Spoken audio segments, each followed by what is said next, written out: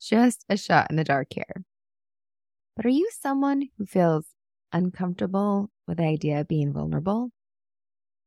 It makes sense. It's actually pretty healthy. Vulnerability should involve some discomfort. It's kind of wrapped into the definition, right? Although I'm sure you've heard, or on some level you know, that there are some amazing connections and experiences just on the other side of being vulnerable. Today we're going to chat a little bit about vulnerability through the lens of Brené Brown's amazing book, Daring Greatly. Welcome to The Grit Show, Growth on Purpose. I'm glad you're here. I'm your host, Shauna Rodriguez, and I'm honored to be joining you on this journey as part of this community growing together as seekers and thrivers. If you haven't gotten your copy of our free coloring pages to support you on your self-care journey, jump on over to coloringpages.thegritshow.com to download those and get added to our mailing list. The link is in the show notes, which makes it easy to find. Today, you get a shorter solo episode with just me. I get you one-on-one, and I'm very excited to dive in and chat with you a bit about someone else's work and concepts that I found extremely powerful and valuable. Brené Brown is a PhD and a researcher. She's also a social worker and a storyteller. She has multiple books you may be familiar with, from The Gifts of Imperfection, Rising Strong, Braving the Wilderness, and Dare to Lead, as well as Daring Greatly, which will be the focus of our conversation today. I'm a big fan of her work, and not just because of my long career as a social worker and my heart of a storyteller, though I'm sure that helps. If you know Brené, or if you've seen her speak or heard about her, she connects and she relates. She does research that tells a story, and it makes an impact. Her work is also very easy to apply. And being here on The Grit Show, you know that's what we like. We like things that you can immediately reflect on and see reflected in your life. We can't begin a conversation about Daring Greatly without starting with vulnerability. And because of time, that's really going to be the majority of our focus. So we're going to start with definitions, right? Keep it simple. So the definition from Merriam-Webster around vulnerability is capable of being wounded or open to attack or damage. It seems like the conversation might end right there, right? Why would we want to be those things?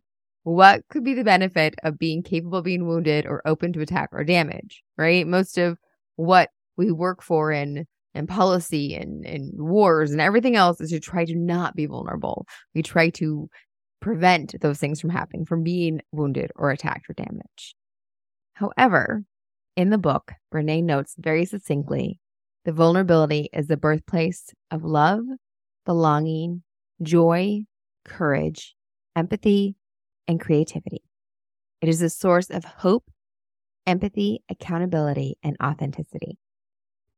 Which, I mean, love, belonging, joy, courage, empathy, creativity, hope, empathy, accountability, all of those words, authenticity, like those are all the words that when we think about what we want in our life, like that pretty much just defines them.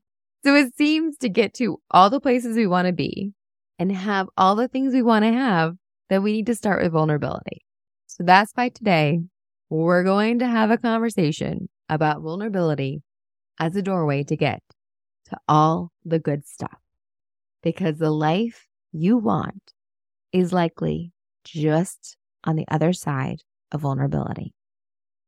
So, to have this conversation, we're mostly going to focus on the part of the book where she kind of unpacks and looks at the myths related to vulnerability. Because I think that's where most of us are, that the blockages for us, the places that make it hard to be vulnerable, are these myths that we kind of hold around it. So we're going to touch on those and kind of unpack that a little bit as our starting place to kind of look at ourselves and why we find it hard to be vulnerable and how we can be vulnerable in a way that's smart. Because again, we started with the definition, right? The definition alone makes you take pause to be like, why would I want to be vulnerable? Well, because I want all these amazing things that come with it. And because that's what I look for in my connections with other people. That's what draws me to them.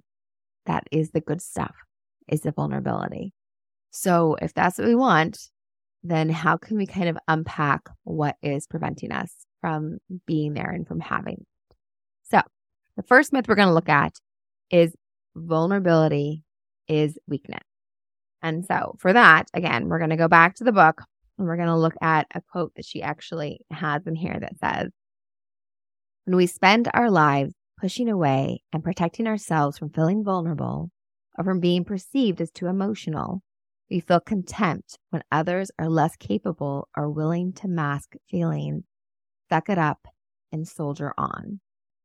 We've come to the point where rather than respecting and appreciating the courage and daring behind vulnerability, we let our fear and discomfort become judgment and criticism. So there's this piece that to some extent, some of us, when we see vulnerability, because we have such a strong belief that it's a weakness, that we actually judge others who are vulnerable. And some of that comes from, as humans, we can have a hard time with emotions, with feelings, even though they are at their root one of those important parts of the human experience. This is something that I hope that we'll get into later in the podcast in a future episode, because it's something I'm still learning about, which I'm amused I have so much to learn about, considering I have a master's degree and a clinical license, that I kind of missed some of this. Like, I have a good understanding of it with young children and not so much with my own life and adults and that type of piece. It's amusing how I work so hard to be a specialist with working with children and with other people so that I didn't have to apply things to my own life. Yeah, that's a vulnerability thing too.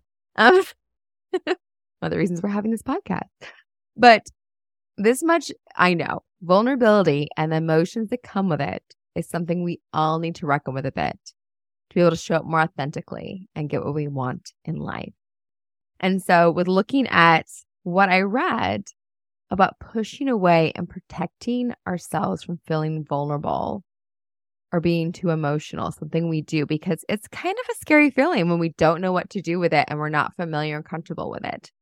And so we do tend to judge and we do push away and we do see it as weakness instead of finding the strength in it. And so that is part of what we need to work for and to see that as a strength. And oftentimes it's when we can find the people we see it as a strength in that we can then see it as a strength in ourselves.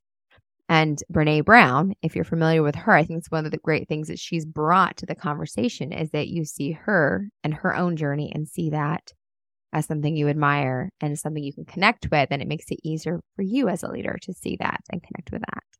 And as you look at the people in your life that have been vulnerable with you and those moments you've connected with them, that's when you start to have that. So I feel like that the vulnerability is weakness myth is easiest busted when we find others that we see it as a strength in, and we can so slowly apply that to ourselves. So that's a myth you kind of prescribe to. I feel like that's the place to start, is to start to see where you see it as a strength and to understand that that connection that we all want and that authenticity we all want is just on the other side of it. The second myth is just the simple, I don't do vulnerability. How many of you are like, yeah, that's me. I just don't do vulnerability. I think that I was that way for a long time and didn't even realize I was that way for a long time. And part of that, I think that for everyone listening, that part of that can be, a defense mechanism, but also sometimes we're worried that our truth isn't enough, that we've been through some hard things. I think that everyone listening, one reason you're here, one reason this is a podcast you've chosen is because you've been through some hard things. Like I've said, the Grit Show, that title is because we've been through the things. And that is why we've got the grit. That's why we're here. The name describes the people that are in the audience. So what we've been through is hard. We made through, but it was hard. And that's why you're here. And it took a toll to get to the other side of that. And it's sometimes hard for others to see that toll. And even if they see that, we don't need their judgment. And sometimes we're still recovering ourselves and we don't have space for their judgment. And it's been amazing for me, like when I've even gotten to a place to share some things, which we'll talk about this a little bit later, but I went through a very difficult time where I was actually fired from a job that I had, a job that I was amazing at. And I can say that without flinching. I knew it at the time that I was amazing at it, but of course, when you get fired, you question everything. But I had actually reported to HR that I'd been sexually harassed shortly before the bizarre firing that took place. And those two things were directly related. And I still stand firmly behind the fact they were. And there's a lot of complications to go with all of that. But I still remember the first time that I told somebody whom I thought very highly of. She was somebody that had previously been involved in my organization. And I was so worried about other people's way of taking this because I could barely explain it. It's not supposed to happen. It's not a real thing. Like, people don't do that. You don't want to believe that can happen to you. Like, how are other people supposed to believe it happened to you? And I had somebody that I worked with that I thought highly of who said, oh, sweetie, like they can't do that. That's not legal to do that. I was like, I'm aware that's not legal. Thank you. That's why I have an attorney. That's why there's a whole process around it. They did. Also illegal to kill people, but it happened. So that's why we have a legal system. Let people do things that aren't legal. But it's those type of things that what made it hard. And I was very careful who I even shared that with because it was still very fresh, right? And then to have that be the response. And so that's why it can be hard to be vulnerable because the fact that people don't understand. And so it's hard. If you've gotten to a space where you can speak about it with an even tone, and even now I'm sharing it with all of you in a very even tone. It has been years since that occurred. I've done so much to remedy myself and my career and everything since that happened. And so I can speak with an even tone. But even when you say it, then everyone's like, oh, that was nothing. It didn't affect her, right? It's not a big deal. But of course it did. Of course it had a huge weight. I still remember the wonderful friend, very well-intending friend who I think highly of still, who called me to let me know how much less money I would make over my lifetime because that had happened. And I was like, this isn't helping. Like, I love you, but this isn't helping. And so it's hard to do vulnerability when you don't know how people are going to respond because it is such a complicated dance, right? Being able to convey what we've been through, being authentic about the level of effect it's had on you, and being worried about being judged based on it.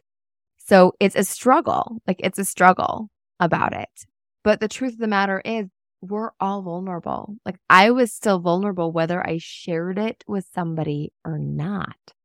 And so this myth that I don't do vulnerability, this myth that I could pretend that I wasn't vulnerable. No, I was very vulnerable. And there was people that I shared things with that it took a little bit of a hit when I shared it with them. But there was so many other people that I shared it with them, and it was such a healing experience, and their connection and their ability helped me get to a better place with it. And you have to go ahead and do that to find the good and the bad. And you have to walk through those places and find the people that are going to be the supports and the right people. It didn't change. The definition of vulnerability, if we go back to that, I was vulnerable. There was no way I wasn't vulnerable. It's just how alone and vulnerable I was versus being vulnerable and connected and authentic and healing and getting to the other side of it. And so that's the myth of I don't do vulnerability.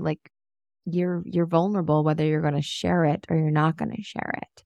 And so it's a matter of finding your people and being safe and vulnerable in small ways so you can find that network that can support you, if that makes sense. And then the third myth is that vulnerable is letting it all hang out. So if you're vulnerable, you have no boundaries and everything is everywhere, and that it's not safe to be vulnerable and everything is just all over the place. And I know we've all experienced someone who is in a place where they can't hold boundaries, but you can be vulnerable and still have boundaries and choose who you're vulnerable with. And obviously, with my examples that I gave, the one friend who gave me the quote about how much less I would make over my lifetime. Because the fact that I've been fired after reporting sexual harassment, she is somebody who is still a good friend, and she's redeemed herself and been a great friend in a million ways since then, right? But the other person that professionally that I approached, and she had that response of, oh, sweetie, that can't happen. She's not somebody that I continue to share that experience with or went back to. Is not somebody I use as a professional resource after that occurred. So it's one of those things that you can have boundaries and you can do that. So the quote from the book, because like the research, again, because Brene Brown's a researcher, is that, not everyone is safe to be vulnerable with, and not every situation is safe to be vulnerable in. And so you have to judge and kind of figure that out. And so the exact quote from the book is, we need to feel trust to be vulnerable, and we need to be vulnerable in order to trust. Complicated mix, right? So it's a cyclical thing, a chicken and egg thing. You got to have one to have the other to have the other to have the other. And so you got to kind of like build it slowly and build it in. And so the analogy that Brene Brown uses, she came up with it with her daughter. They had a marble jar in the classroom. So I'm sure most of you are familiar with this. When things go well in the classroom, like a teacher adds a marble to the marble jar. And so that's kind of how you slowly build up, is by judging how many marbles you have in the marble jar to see if you can trust somebody. And it's the little things that, like who remembered your name of your partner, who asked about how your weekend was, the little ways you build trust to see who are people you can be safe with, right?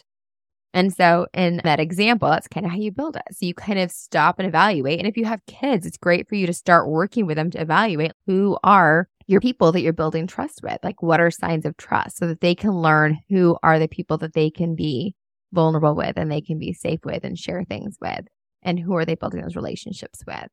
And as much as she uses the analogy of a marble jar, I'm definitely more of a fan of the analogy of a plant, because she does talk in the book about you have to keep investing. It can be devastating to a relationship to stop investing in the relationship and to stop doing those little things, and the damage that can cause with your partner, with your kids, if you just stop doing those little investments. And so that's why for me, it's much more like a seed you plant. And so when you plant your garden, you can put in 10 corn seeds, and I guess they're kernels, huh? I bet. You put 10 flower seeds. We'll go flowers. You plant 10 little flower seeds. When you plant 10 flower seeds, only 3 of them might come up.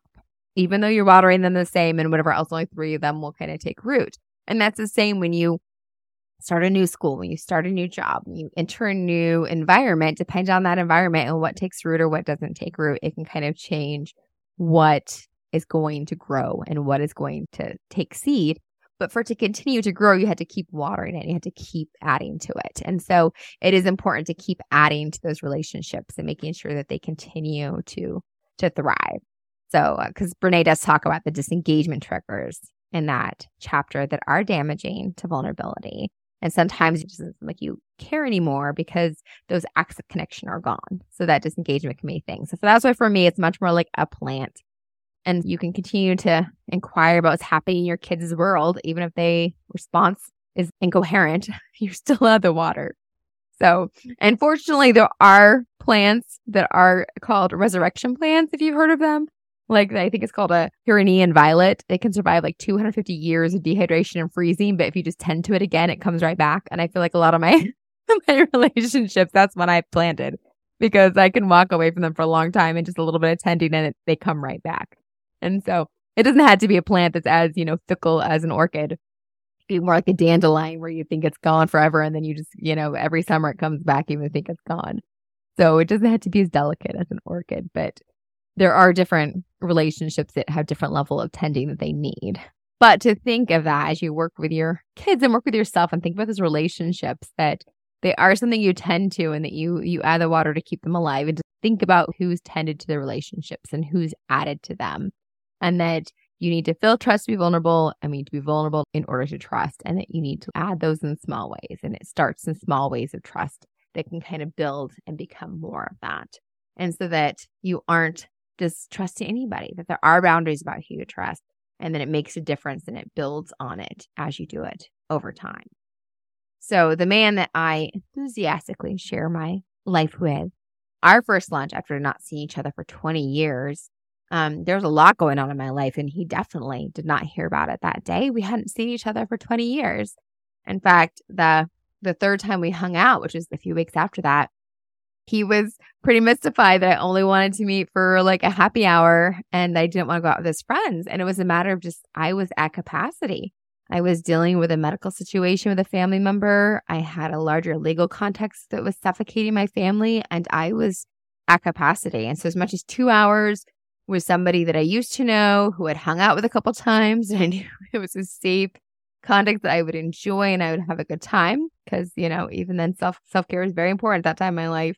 An evening with a bunch of people that I did not know, having small talk and engage, I just was not capable of that. And so having that balance of, where that was at and getting to know him and getting further into that relationship. And so we all have that where we walk those little lines of we give this much, and then it just grows from there. And so it's important that you spend that time to kind of gauge how much information you give and how much you share as you grow in your relationships. Because obviously now he knows everything about me. But it took time to grow that trust. And it was a matter of he actually came up to help me hang cabinets. And we ended up sharing like everything. Well, not everything. Some pretty big highlights that made it easy fill in all the other details. We spent that time together and have built that trust.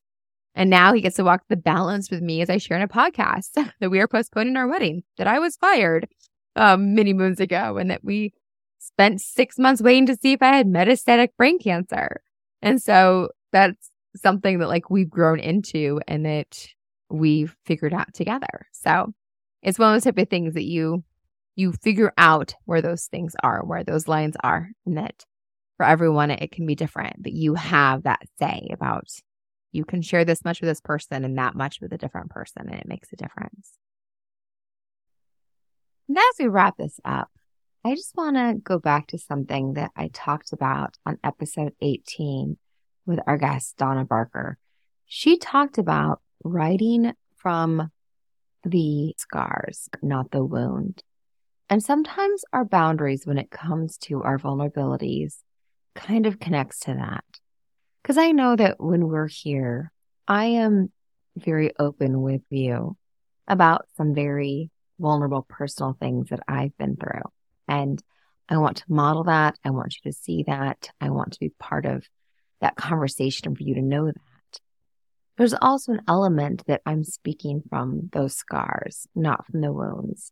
That there are things that have happened in my week, in my day, in my month, in the last 3 months that I don't speak to the same. And I think that when you have that question about vulnerability and knowing those boundaries, to remember, I've shared with you the story of how few people I told about my metastatic brain cancer when I was actually going through that. And to be able to realize that when I was going through that, it was very limited who I talked to about that. I definitely didn't do a podcast episode while it was happening. And in episode 4 on bucket lists, I talk more about that. But now that I'm in a different phase with that, and it is a scar and not a wound, I can speak more about that. So as you look at your boundaries, sometimes that vulnerable piece, if we go back to the definition of vulnerability, right? And me talking about the sharing when you are vulnerable, that myth around that you are vulnerable, whether you're sharing it with others or not, that being more particular about who you're sharing with, depending on if it's still a wound and where you're at in that process and how vulnerable you are, dictates how many people you're sharing and who you're sharing with and how much you can share. So hopefully that conversation with Donna Barker and that, I loved that when she shared that about with writing, was what she was sharing about in that episode. So our last myth that we're going to talk about is about we can go it alone. It's the 4th myth on vulnerability. And this is one that I definitely was guilty of. After reading Daring Greatly the first time when I read it some time ago, one of the notes I wrote to myself was that I was potentially selecting romantic partners who saw vulnerability as a liability, which made it easy to never be vulnerable with them. So kind of protected myself there. Ironically, I might have also worked at helping them be more vulnerable because, clinical degree, training as a therapist, I don't know. And overall, I tend to do that with people while at the same time not applying the same rules to myself. And so one way is noticing how challenged you are to receive help. And if you go back to episode 35, when I talked to Josh and Diane, you might remember that I specifically asked them about how easy it was to ask for help, and both of them trying to answer that question. And the reason I asked that is knowing for me, that was a big step in entering the amazing relationship I have, was being able to ask for help. And for my partner, that was something he needed to work on as well, was being able to receive help. Asking for help still isn't something he still works with, right? But even receiving help for him was a challenge. And there's something that's in the book, Daring Greatly, very specific on this, that mentions about when we attach judgment to receiving help, we knowingly or unknowingly attach judgment to giving help. I say that again. When we attach judgment to receiving help, we knowingly or unknowingly attach judgment to giving help, which is a phrase I read a few times when I read the book. So if you don't think you attach judgment to offering help, but you definitely have judgment about receiving help, there's a chance that you're judging unknowingly. That knee-jerk first reaction you have when your sister calls asking for support, or when somebody needs something, even though you go do it because you have to, and that's how you define yourself as somebody who's helpful, that you're judging them because you don't ask for help or receive help well. And so in order for you to give more freely, you need to receive more freely. Did you get that? So in order for you to give more freely, which chances are you want to do, you have to receive more freely, and you have to ask for help and recognize that you can't go it alone. That was a big concept for me. And I think that that's one of the places where in my life I've improved the most and grown the most, because I love my father, and growing up, I wanted to be like him, who's very independent. He didn't need other people, and I wanted to be independent, but he's also very helpful. So I wanted to help everyone, but not need help myself. And that's not actually how that all works. And so I really think that looking at Daring Greatly and looking at that for myself and understanding my need to be able to accept help being a key component of me being able to give help, and me finding out how to ask for help, was a really important thing.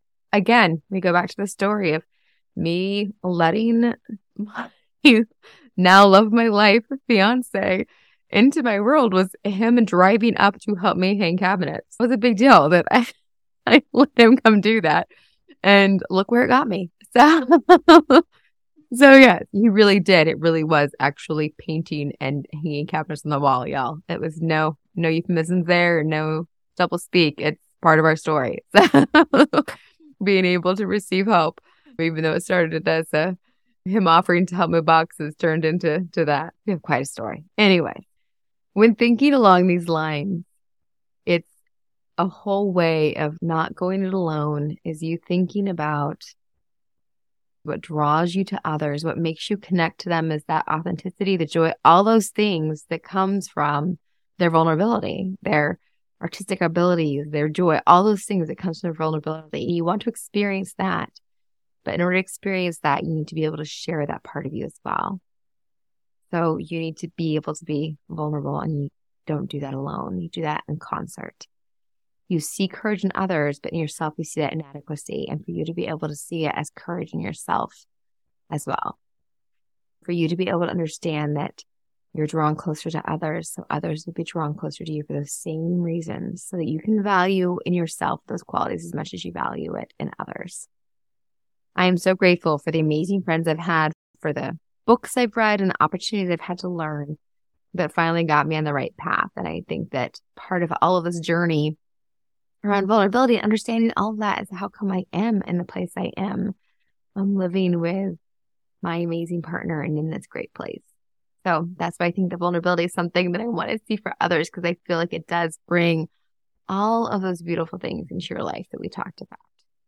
Before we go there was one more piece, one more element in Daring Greatly that I want to make sure that I bring to you. And there is a great part at the end too about kids and parents, and talking about how you can do some stuff around this too. So it's a great book. If you haven't read it, I do highly recommend it, and I will put a link in the show notes.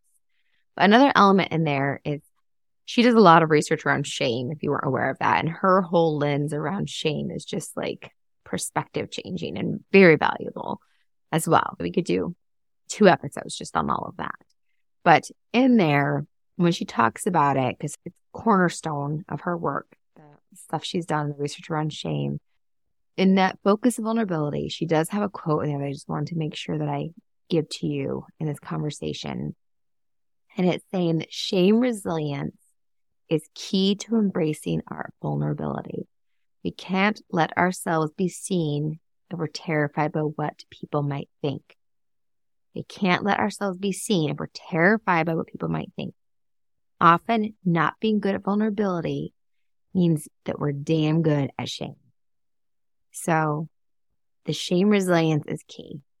We aren't letting shame define us. We're seeing things as individual instances and not defining ourselves by them.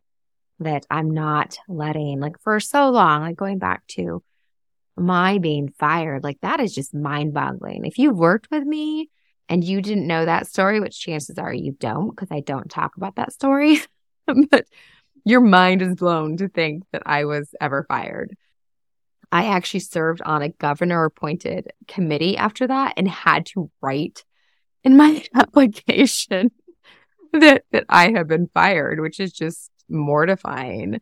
And it was super complicated at one time because with the lawyers involved, that I wasn't supposed to be saying that I was fired in job applications because that was part of like the remedy that was going to be from the whole case. And so it was so complicated, but then me trying to be authentic, and it was just so complex. Like the whole situation was very complex. For some time, it can still have moments and places where it can be complex.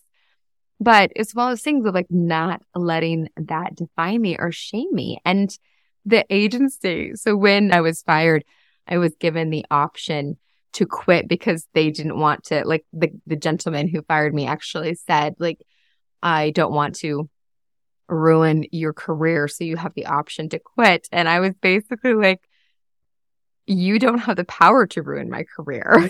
I'm not giving you that power. And me quitting after, like, no, I wouldn't quit, and I'm not quitting. This is not my choice, and you know exactly why you're doing this. So I'm not going to give you that. The whole way they handled things, and through the lawyers, the things that they said about me and all the different things, and like involving lawyers and making it feel like, you know, if I said anything, I could get in trouble. And I still won't say the name of the company. I've wiped them from my resume, my online stuff. And so, because I want no connection to them, it makes me sad. It's very sad. But I will not be shamed into silence over what happened because I know I did good work there. But that's it, right? Shame resilience is key to embracing our vulnerability. So we need to not be terrified by what people might think. So I can't be terrified by what people might think. There are people who are going to hear this and think, oh, she did something. It must be her fault. Like that's going to happen. But I can't live behind that. I can't let the people who would choose to see that instead of see me be the people that dictate who I am. So anyway, I got off on that tangent again. That is one last piece. Her work is very great about being connected to shame too. So definitely, if you aren't familiar with her, I highly recommend her, and connecting with her. And Daring Greatly is wonderful. Rising Strong, I think, was my first book that I read of hers, and I highly recommend it as well. So yes, vulnerability is a heavy topic.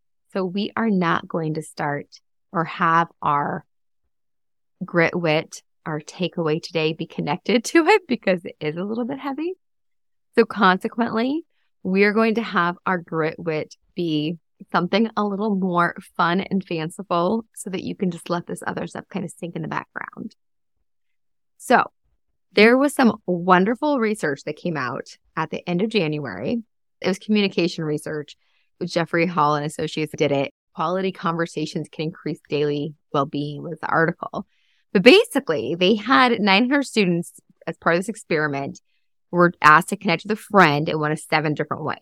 1 of 7. So catch up about how you've been, make a meaningful conversation, laugh and joke around, show care, affection, and support, be a good listener, show you value them and their opinions, or give them a compliment. So one of those 7 ways. So lots of different ways you could connect with a friend just during the day. And at the end of the day, everyone filled out a survey about their emotions, their day overall, including how lonely, anxious, stressed, or connected they felt.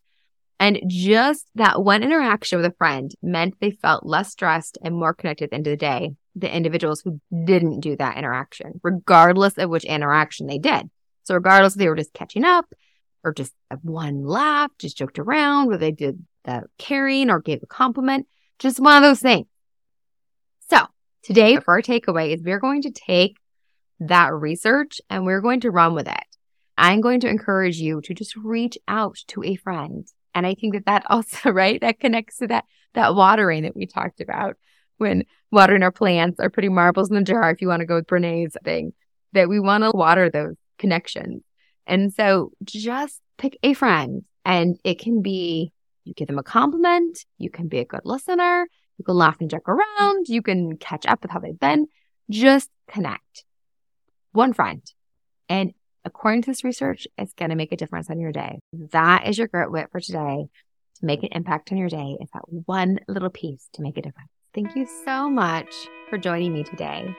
More than 70% of podcasts are found because someone told someone else about it. So if this episode resonated with you, if there's something you gained from it, please take a moment to find the share button wherever you are listening, or go onto Instagram at the.grit.show, or onto Facebook at The Grit Show, and find this episode and share it with someone you know. This podcast is meant to be a resource. It's meant to make an impact and connect with people and create this community. And you sharing it is the biggest way you can support and do that. So your help is very much appreciated.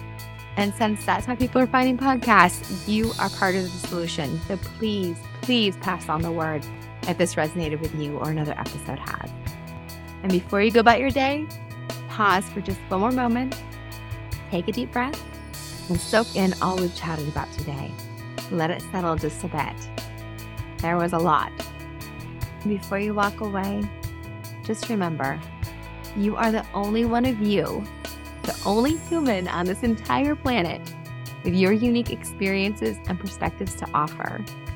You are the only one of you that this world has got, and that means something. I look forward to connecting with you again next Tuesday. Until then, take care.